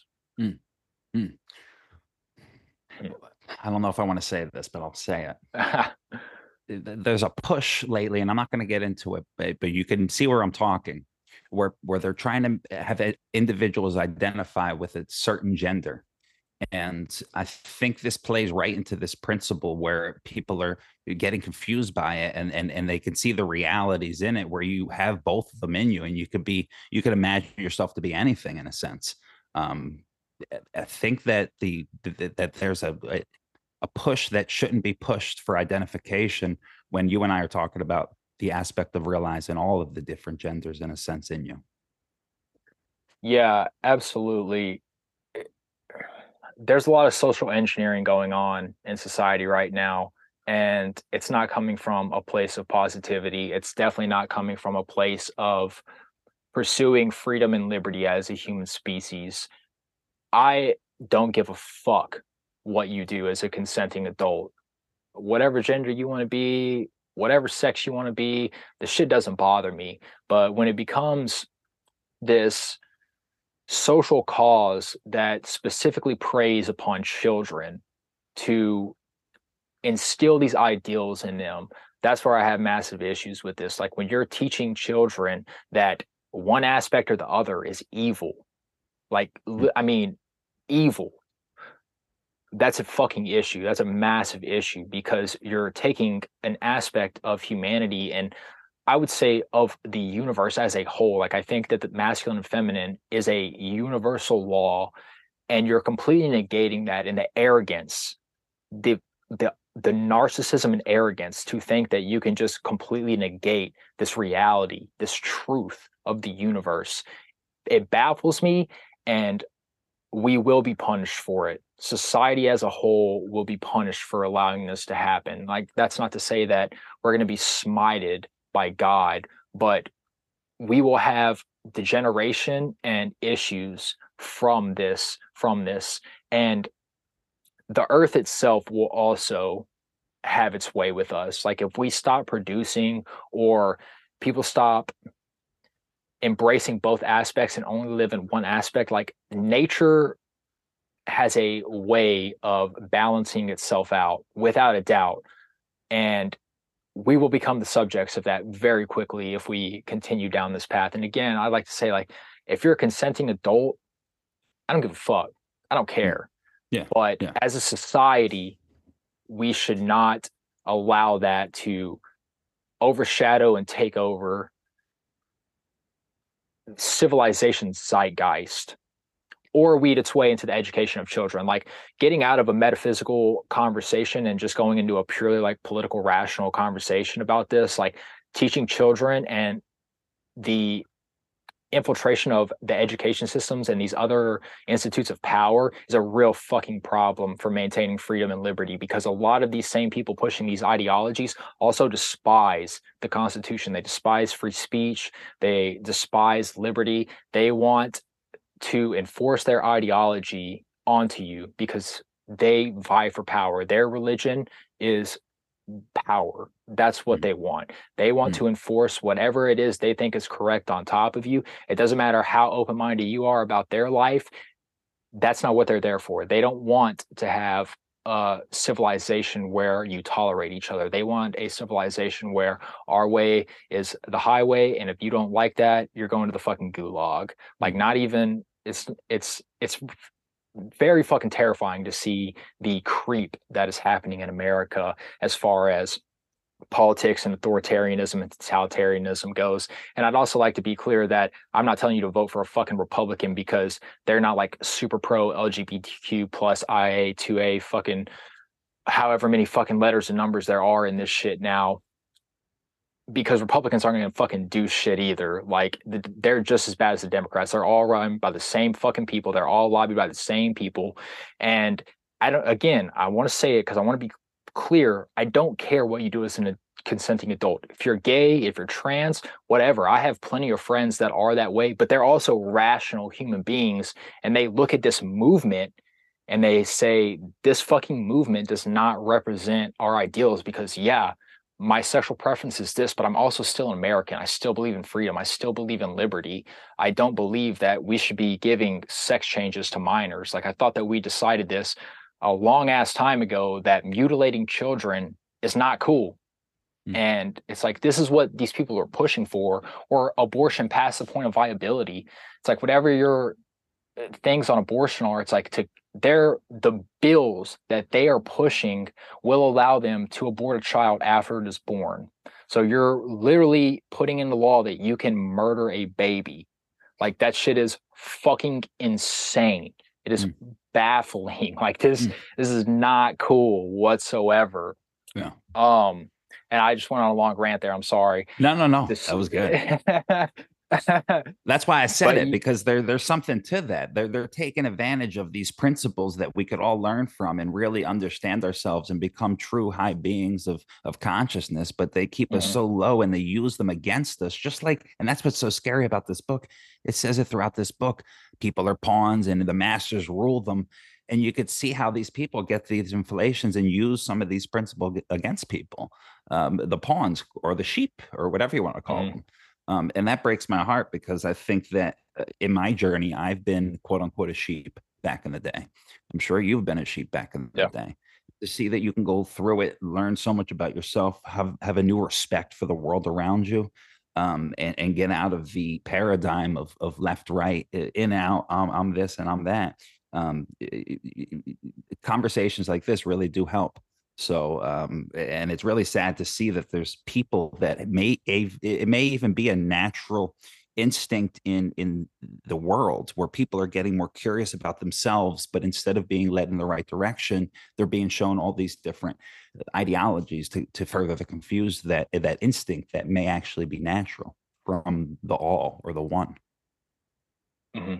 Yeah, I think that a lot of people talk about an evolution in consciousness. I talk about it. I think that there is a conscious revolution going on. However, that can be preyed upon, as you were saying. It's like this openness to ideas that were never before conceived of or were never realistically taken seriously is beautiful, and it can lead us to great places, but it can also be infiltrated and subverted by the powers that be to take more advantage of us. And I think that's what we're seeing. You're seeing this divide between the general population that is completely engineered and manufactured. Like there's no realistic way for me to look at what is going on in society and be like, this is just the will of the people.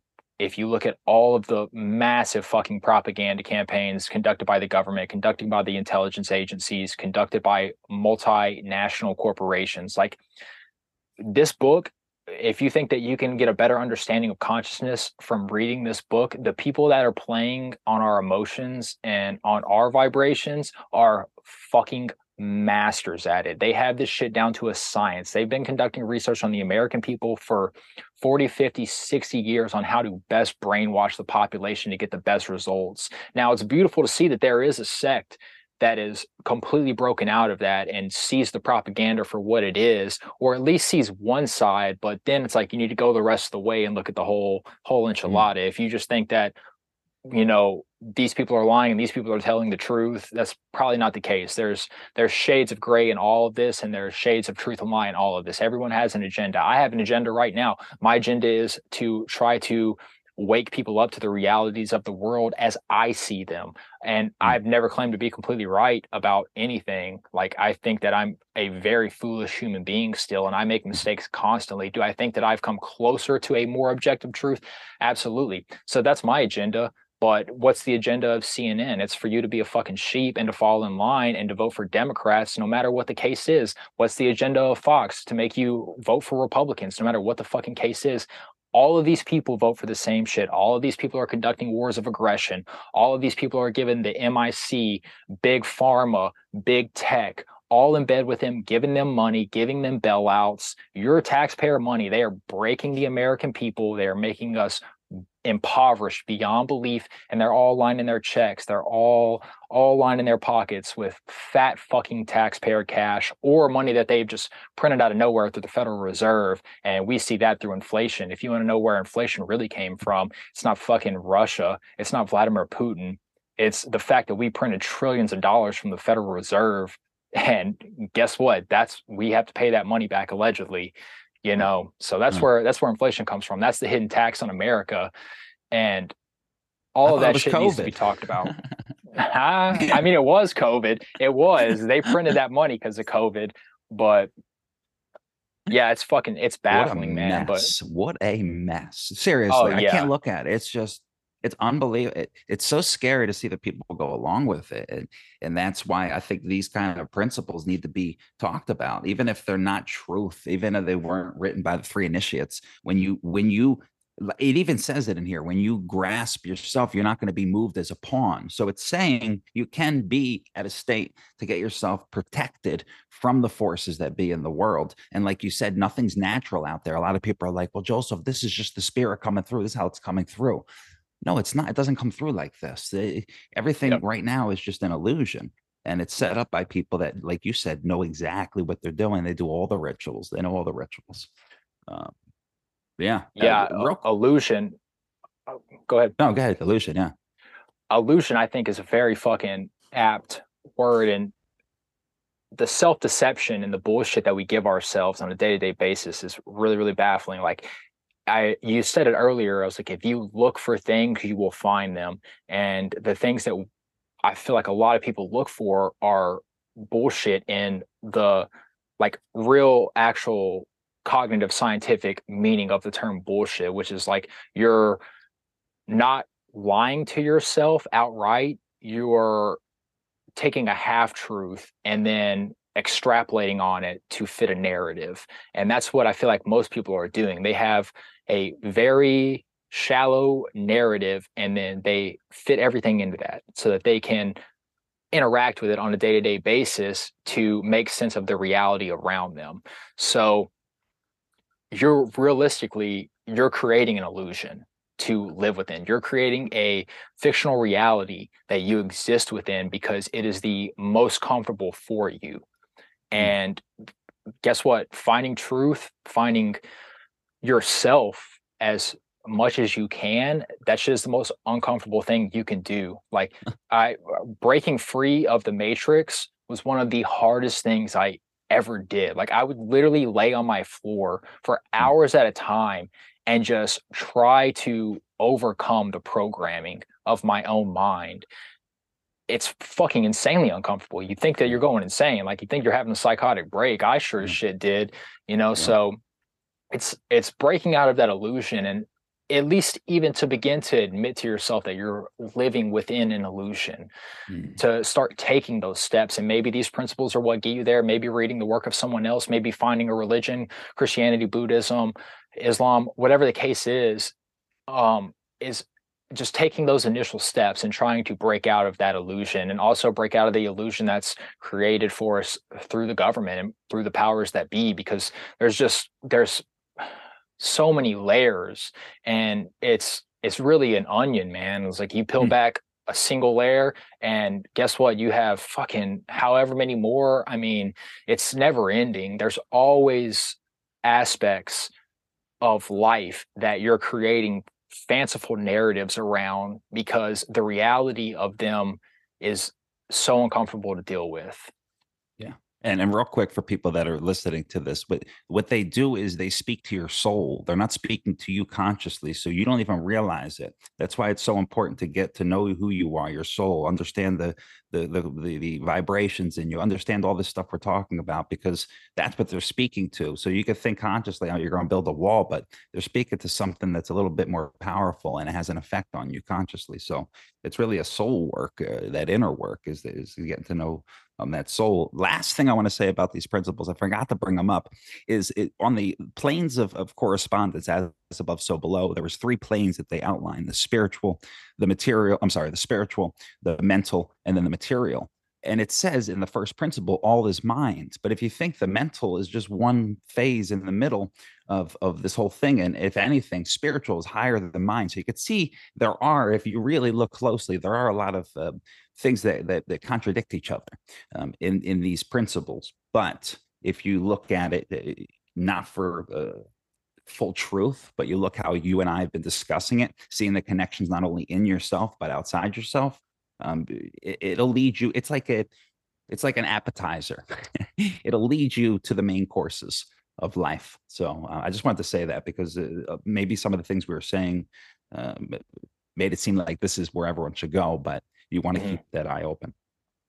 Yeah, absolutely. I think that, like I said earlier, I was like, I don't think we can even begin to cognitively conceptualize what a real divine being would even begin to look like or interact with the world in certain manners. So it's taking all of these teachings and looking for the wisdom within them and then integrating that wisdom into yourself and constantly creating and refining a psychological tool, a psychotechnology to view the world around you in the most truthful manner possible, while also at the same time trying to propagate positivity out into the world. And I think that that's also a super crucial aspect of that because I've met people who are so fucking insanely sharp and wise and have such a grasp on the reality of the world, but are some of the most negative people I've ever met.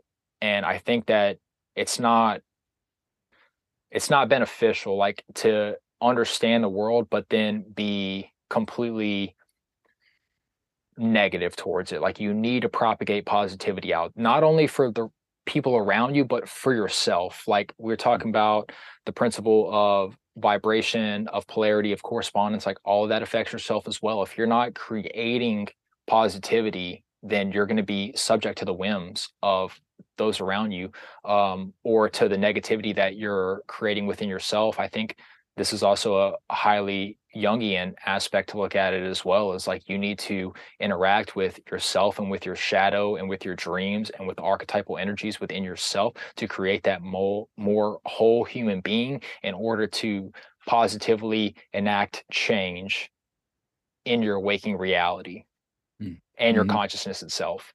Yeah, yeah, yeah.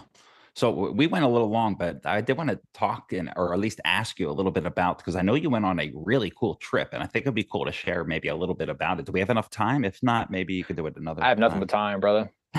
Yeah, I have nothing but time. For Yeah, those that are man, I'm still retired, listening, baby. for those that are still listening, you may notice that he's in it. You're in an RV right now. I'm in a truck camper. Yeah. Okay.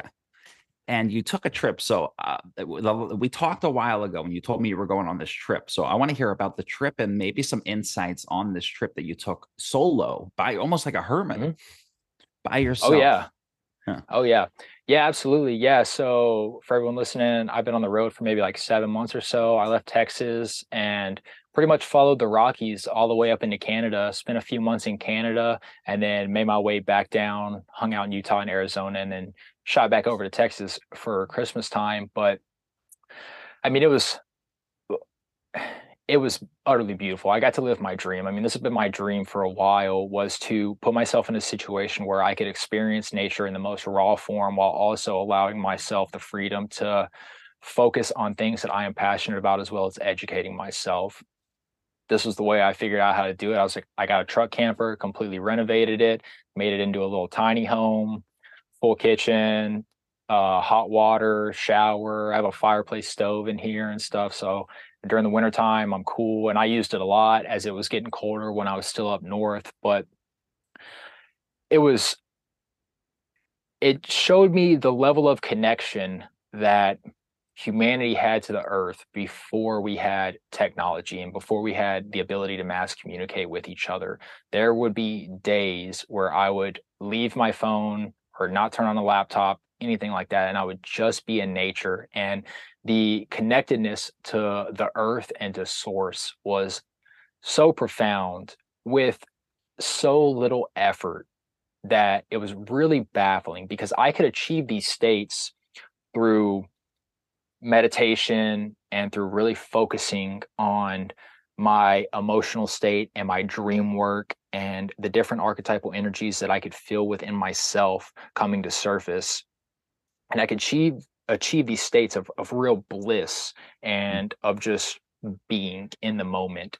But when I was out there in the mountains, it took no effort. Like I didn't have to meditate. I didn't have to really think about it. I would step outside and I would put my feet in the soil and look at these massive monolithic mountains surrounding me and just feel completely connected to everything around me, to the trees, to the animals, to the sky, sun, moon, everything. It really reminded me. I don't want to say reminded me. I know, and I have the feeling every day, but it it exemplified it to a greater extent. The level of source that our ancestors lived with on a day-to-day basis, and it was super beautiful. It was utterly beautiful. I loved every minute of it. And I was by myself, as you said, and it was great. I mean, I'd go days. I think I went like 2 weeks one time without ever interacting with another human being. Um, and that was beautiful in and of itself. The silence was beautiful. Spending time with myself was beautiful.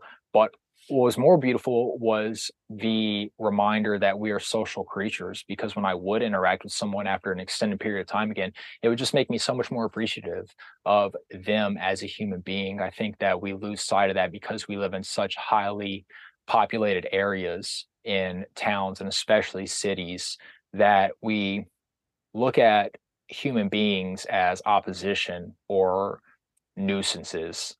Hmm. And that's not the case, whatever. And being out there for extended periods and then coming back and just having a simple conversation with someone was so refreshing. And it just makes you really appreciate those minor interactions with strangers or friends alike. And then when you do make friends, it's the emotional connection is so much deeper and more profound. And just looking at my relationships that were pre-existing that, I have such a more appreciation of them, and it just helped deepen my love for the people that I love, and really be grateful that I have these types of relationships in my life. Mm. That is wow. That was so beautiful. That's I was thinking the other day, I was out in the wilderness and I was feeling that feeling you were feeling, that the ancients really had that connection with the land and we've lost it with the technology. It's sucking our souls away. And I'm walking and I had the thought of the Native Americans because I'm in America. I think you're in America too. The Native Americans, how they used to live and how and I'm part of it in a sense, I'm European. We came over and just took that spirit away. And I was like crying in a sense because it just broke my heart to see what was and where we are now, and just that you were just speaking on, that connection. That's where we have to get back to if we want any kind of sanity. And it's amazing because it doesn't need a godhead in a sense. It doesn't need a dogma. It took you going by yourself without anything to feel it, and it takes me going out to feel it. And then I love that you say, even if it is a lonely journey, you realize that true social aspect to life. Because when you have that normal conversation that maybe before you were so overstimulated you never appreciated, you come back to it and you say, my goodness, such beauty in the small things. I love this story because there's a lot of us that are looking for something, and this may help people get out of the shell.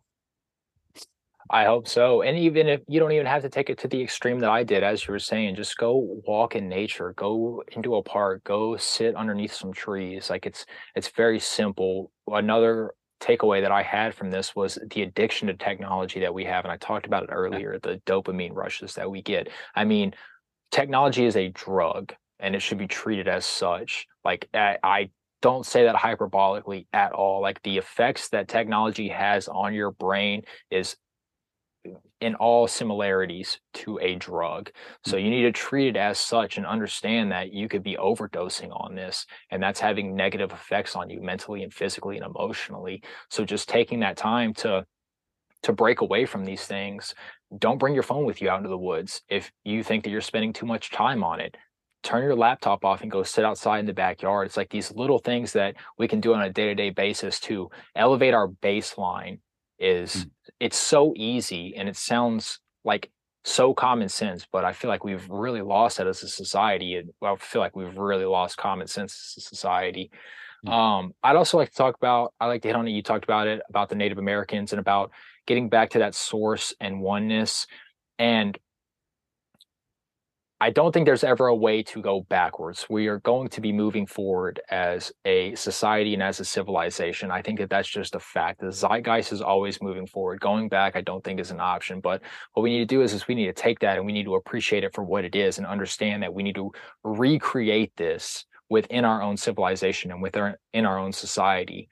So that's the task of this consciousness revolution right now, is to find a way to reincorporate all of these teachings of the past into a new format that can be used in today's society. Because back then, they, like the Native Americans, didn't have to deal with having a cell phone on their hip that could connect them to the entire world. It's like we need new practices and new teachings and new rituals around the way that we interact with all of this stuff in relation to our relationship with the divine.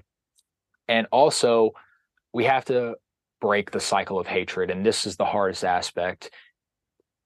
We have to stop looking at the past and projecting that onto the people around us in today's society. Like, there were atrocities committed in the past that are so baffling that it's hard to comprehend that we could do this to one another.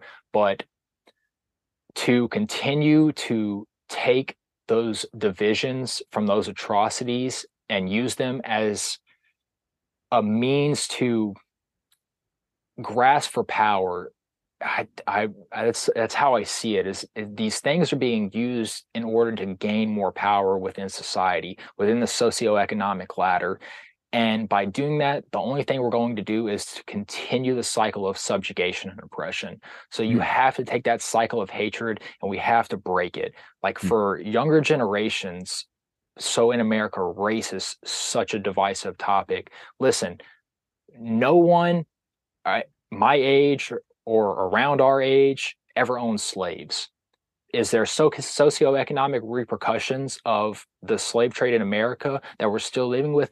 Yes. But as younger generations, the key for us to have a healthy society moving forward, I think, and this is so much easier said than done, is to just break the cycle of hatred and forgive each other and come to each other in a place of empathy and love and try to figure out how we can create something more beautiful.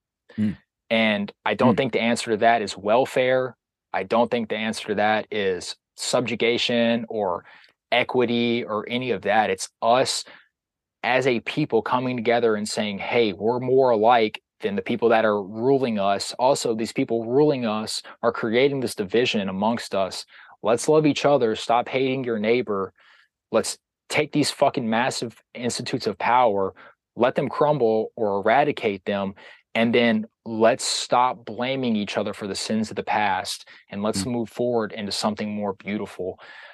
Now, how mm, you really get to that point, I mean, mm, that's the hard fucking part. That's the question, you know. mm. But at least striving for it and talking about it is a step in the right direction.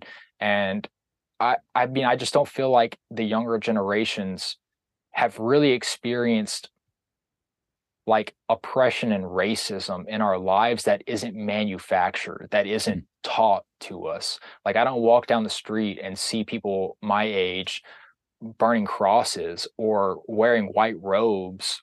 You know what I'm saying? It's like this shit is a relic of the past. It needs to be left in the past and left to die. We know that racism is bad now. So it's like, and there's so many different aspects of it, you know, not just racism specifically, but just all hatred regarding past sins. It's like we have to let that die in Mm. order to really move forward. And if we don't, then this cycle that we're living within, this dharmic cycle, is only going to continue to roll forward. And we will be having the same conversations for the next 1,000 years Mhm. until this is achieved.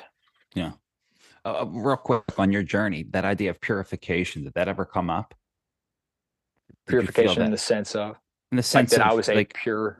so think about consciousness, like when we're an ego into the world, we don't see things, we're just filled up with whatever's coming in, and there's a lot coming in. You have a lot of different connections, but if you start to do the work, you start purifying some of those connections, you can release some of that confusion and those all of it to a point where you're pure to quote unquote receive or understand or Mhm. gain gnosis. I was wondering if you felt that idea of purification, like some parts of you that used to maybe react or you used to not be able to do this or that, you noticed there was a difference in you through just you being out in nature. Yeah, yeah, absolutely. Technology was the big one. It really made me realize how addicted I am to technology. Like, and if I hadn't been in the settings that I was in where I wasn't interacting with that and was able to like really open myself up more to the realization of that, I definitely did. If that's like purifying myself in that way, it definitely allowed me a baseline mindset where I was totally open and receptive to Mhm. the things that I was interacting with, whether it was information and knowledge, wisdom that I was gaining through like reading, listening, all that stuff, but also to just the more mystical, esoteric thoughts that would pop into my head, these insights into the fabric of reality that I definitely think that I was more welcome to when I was less stimulated by the modern world. Absolutely. Yeah. And then talking about pureness, I would definitely experience some pure consciousness events. So like through meditation and stuff like that, because if I hiked up a mountain and summited a mountain and there was no one up there, I could sit at the top of a mountain and meditate and have literally no distractions whatsoever, no outside entities fucking with me, no radiation coming from cell towers and television screens, no blue light. Mm. It was just peaceful. And it made me really appreciate why we look at the mountains in such a mystical way, like why these were the homes of the gods. Because when you get up there, I mean, it's different. The vibration at the top of these mountains is literally different. You can get there and feel the change in frequency. So sitting in those and meditating in them, I was able to achieve briefly on multiple occasions some events of pure consciousness where I was able to just not have thoughts. It didn't last long, but also it didn't last long because I had it a few times and I just got so excited because I was like, oh shit, hell yeah, this is fucking dope. And then I was like, that inner dialogue just kind of started running again. Your that narrative inside your head just kind of started playing at that point. But those were super beautiful and very, very joyful and full of love. And that was also a big thing, was just realizing that at the end of the day, it really does come down to love and Mm. loving yourself and loving others, loving the world, like creating that positivity, like I was saying, being that force of change, being that force of love in the world. And just in your everyday to day life, if everyone did that, we would just be so much better off. If just in your menial interactions, instead of being rude to someone for no reason other than you're just salty that day, just come at it from a place of love, come at it from a place of positivity. And in doing so, you raise their vibration. You use that principle and you elevate their vibration through your own because you're imparting that positivity onto the world. So yeah, that's where I would say that I experienced like the most instances of purity and of pure consciousness was definitely during those moments of meditation in those super secluded places. Yeah. I see that as one of the prime principles that people need to maybe harness is the idea of purifying their consciousness from all the junk that they've been thrown at and all the stimulations out there and all the blue lights and just everything. That purifications would help me. It seems like it helped you. And that's the whole idea that brought Jung on his own Red Book journey was purifying his thoughts and feelings Hmm. of the world or Yeah. quote unquote the times. Yep. And then just asking yourself if they are your own feelings, if they're your Hmm. own thoughts. That was one of the biggest things that led me onto this journey, was just sitting down and asking yourself why you believe the things you believe, why you think the things you think. If you can't actually give an explanation to why you believe or think something, that's a problem. It's like you should sit with yourself at that point and try to get to the root cause of that and then educate yourself on it. I do it literally every day. Like, I'm a dumb fuck, so it takes me a while to learn some things. So like if someone says something and I don't know it, it's just having the humility to be like, yeah, I don't know that and I don't have a reason to act like I do or don't. But if it's something I'm interested in or want to learn about, then I'm gonna go learn about it. Hmm. um so that's also another thing that might help people, is just if you find yourself saying something and you can't explain why you're saying it, sit with that. Sit with that and see where it leads you. Yeah. Yeah. Wow. So it was a overall positive journey. Anything negative Yeah. about it? Anything you want to say that maybe is not as, because we just talked about the only positives. Is there anything that may have, because it is, I mean, it is a positive experience, but is there anything that may Yeah. have rubbed you the wrong way or confused you or maybe I not don't think negative, so. but confused you? No, nice. I don't think Nice. so. I mean, I had a pretty positive experience overall, and Do you have any animals attack like you? I didn't, thankfully. I didn't run into any animals like hiking or climbing or anything like that. And I was super grateful for it because I mean, when I was in Banff and Jasper in Canada, like, I mean, there's grizzly bears and moose and all kinds of shit up there, wolves. So I was definitely super grateful that I didn't run into any of them on trail. I definitely came across a few grizzly bears just like driving here and there. Monstrous animals, no Yeah. fucking desire to see them up close. The people that go out there and they're like, "Oh, I want to see a bear." I'm like, "Fucking bro, you need to go back to the city because you're out of touch with reality. Like, this bear will Yeah. fucking maul you." Right. Um, Yeah.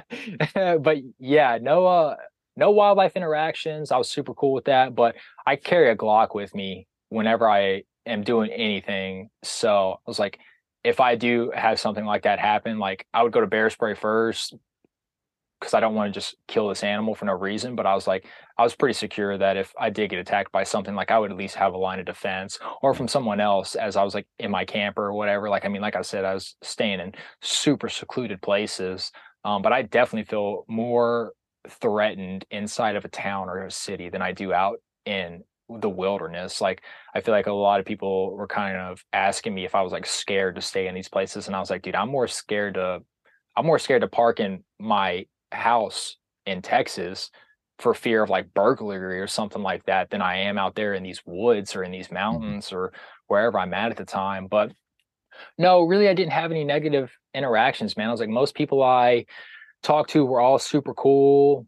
Most people were just doing their own thing. Like, I was in the Midwest, so it definitely was a pretty conservative areas that I was in for the most part, and everyone was super polite, like super friendly. The lifestyle really isn't that hard, but like I said, I built my stuff out to for it to be a tiny home, so I had all the amenities that I wanted. So I didn't really want for anything. Like there was never a day where I was just like, damn, I really need this. You know, it's like, oh, I'd like to have this at this time, but there's never any moment where I was like, fuck, I need this, or like Hmm. I'm just gonna be dying right now.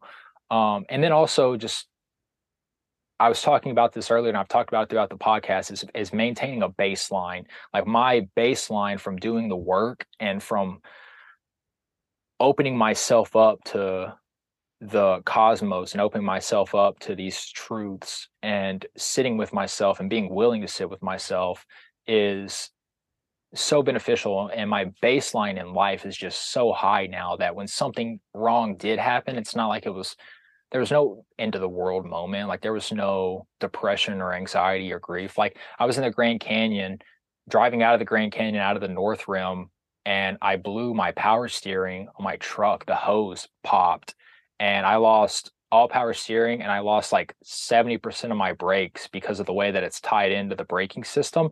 And I drove like 170 miles out of the mountains, out of the Grand Canyon with no power steering, with like 30% of my brakes. Oh my goodness. And it was not like there was never any moment during that time where I was just like, holy shit, this is in the world, or like I'm not gonna be able to do this, or fuck, like what am I gonna do? It was just like, all right, cool, this is a situation. I'm gonna deal with this the best way Mm. that I can, and I'm gonna get this fixed, and I'm gonna go on with my journey. And that's exactly what happened. I was like, I drove back, it was chill, a little stressful, but I mean a healthy amount of stress, you know. Yeah. It's probably good for me, kept me on my toes. Yeah. Got it fixed the next day, and it was on Thanksgiving. So I found like the only shop within like couple hundred miles that was open. Luckily, they just happened to be open on Thanksgiving and they had the right hose to replace it. And I was back on my journey again. So it's like just having that baseline is so beneficial and was so beneficial in those moments because it just allowed me to just take care of the issue without freaking out or fretting about it or anything like that. And then also it's like I live in my camper, you know. So worst case scenario, I'll pull over to the side of the road and I have a place to sleep. Like it's Yeah. really not too big of a deal. So like having that mentality definitely made it to where there was negative things that happened, but I was never really in a negative mindset about it. It was pretty much all good vibes and good times the whole way Mm. through. And you have a background with the military, so you know a lot of people may be interested in this, but you do want to you want to make sure you know what you're doing. You don't want to just say, "All right, I've been stuck in the world. Let me go explore the wilderness." And maybe I shouldn't say anything. Maybe you should do it if you feel like you should. But there's also a sense of you have to have a sense of knowing what you're doing. Like Yeah. you had the Glock on you, you had food with you, you had the sleeping bag. I think that guy from Into the Wild sort of did that, but then he got like he died, right, in a bus. Yeah, Chris McCandless is a fascinating figure, and I mean, there's no telling how much of that is fact and fiction. He's Oh, definitely become a legend. I mean, oh, he just has like, I mean, as far as like the movie goes and I stuff like see. that, Yeah, you know, yeah. like he's a larger than life figure. So I'm sure that some of the story has been over exaggerated as it's become myth and legend throughout American culture. That's not to take anything away from Chris McCandless. That dude was a real free spirit. I mean, he lived life on his own terms to the maximum amount possible. And I mean, he's an inspiration for me. Like that was one of my goals, especially with doing this, was like I want to create a place where I can live my most authentic life and live as freely as I possibly can be. And this is what I found. This is what I'm comfortable with. You know, it's like, but he wanted more. He wanted to push the limits. He ended up burning his cash and like all kinds of crazy shit. But he ended up in a bus in Alaska and he ended up dying of starvation because he ate some berries that were poisoned and Yeah. it just completely fucked his stomach and then he couldn't eat anymore and he died. And I think it's important to note that one of his last messages before he died was that he wished he had spent more time with his loved ones. He wished he had spent Wow. more time with family. Like that was, he realized that that was the most important thing in life. He was like, it's being as free as I possibly could be was enjoyable in the moment and I loved it. But the most precious moments to me in the moments before death were the moments I shared with the people that I love. Hmm. So I think that that's a very beautiful sentiment and something that everyone should take to heart. And it just goes back into everything we've been talking about, that love is really at the center of a lot of this stuff, like embodying that as an emotion, as an ideal, as uh entity and power that is above what we can effably explain as Yeah. humanity, the powers of love itself. Yeah. That's beautiful. But Wow. I didn't know that. yeah, yeah. But then to answer your question, yeah, I do have a lot of training and I'm super comfortable carrying a gun and stuff like that and being alone in nature. Like I'm comfortable with my ability to handle myself and to survive in specific situations. If you don't have that, I wouldn't suggest going and doing like a 5 day through hike. I'd get a little more experience under your belt. Or if you want to carry a gun, I would highly recommend actually knowing how to use a gun. Like go to the range, get training, pay for real fucking combat shooting training, like understand what you're doing because it's just no joke. Like I firmly believe in the Second Amendment, firmly believe in the right to carry. That's not to say that everyone should carry. Like you should actually understand what you're doing before you just pull a fucking gun out because it is a deadly, deadly tool, but it's also a tool of protection. And it's also a tool of defense. You know, it's the polarity of that technology. You know, it has the ability to protect you and it also has the ability to take life. So Yeah. just having a realistic understanding of that and appreciation for the seriousness of it, I Yeah. think would benefit a lot of people. So yeah, get some training, but don't be afraid. Go out there, do your thing. Yeah. Carry some bear spray. You'll probably be fine with bear spray. Like I said, I never ran into any bears. You know, it's a pretty slim chance. Sometimes you just got to roll the dice. You know, you might die sitting in the Starbucks parking lot because someone fucking T-bones you. You know, so just Yeah. take that same outlook and be like, I might run into a grizzly bear. I might not. I'm going to enjoy some beautiful, beautiful scenery until then. So I think Yeah. it's worth Yeah. the roll of the dice. No, definitely, definitely. But if you didn't have the bear spray, then you might be caught in a little bit of a a little bit Yeah, of I a definitely trap. recommend something. I definitely Yeah. recommend Yeah. something. I met people who don't carry either, and they were just like, if a bear attacks me, I'm just gonna die. And I Try was my just like, best. that's cool. I was like, I mean, if that's how you feel, I was like, I don't have that outlook. I want to survive and keep enjoying this wild ride through life. Um, but I was like, if you're just cool with getting eaten by a bear, that's fair. That's fair too. Um, yeah, Yeah, this is a hell great yeah. conversation. I love the points that we hit. And again, the Hermetics, that's Hermes. So that's the Trice Great, that's Thoth. That's a lot of different names for anyone that's confused about what the Hermetic principles that we just spoke on or alluding to Hermetic principles are. That's based off the idea of Hermes, Trismegistus. Yep, absolutely. Yeah, and also closely related to alchemy. And I think that that's a closing topic on this. The subject of alchemy is really fascinating. And for anyone out there that thinks that alchemists were trying to transmute coal or iron into gold, that was not the case. This is what they were talking about. They were talking about transmuting consciousness, and they had to do so in a symbolic way so that they could pass these messages between each other, because if they did not, they would have their heads cut off by the church or by the state. So a lot of fascinating history there and a lot of close connections to Jung. I mean, Jung has a fucking book like this thick called Psychology and Alchemy, where he's basically breaking down a case study of one of his patients and relating it to alchemy. It's really fascinating. Mm, But yeah, I'd highly recommend anyone to go out there and look into this stuff. It's a fascinating topic, fascinating principles, fascinating outlooks on life, and a lot of wisdom that mm, could be taken on board from the past, as we were saying. It's looking at all these ancient teachings and picking out the wisdom in them and using yeah. them in modern life. Yeah. And real quick, Mysterium Connotationes is another work of Jung's where he really, it's a huge book. I don't think I have it on me right now, but it goes into all the symbolisms of the sun, the moon, the conjunction, everything, the black sun. So if anyone's getting into this kind of topic and is getting confused by all the symbolisms in alchemy, not knowing the master key, Jung provides a lot of help. Beautiful, beautiful. I love it, man. Yeah. Now your closing thoughts. Um,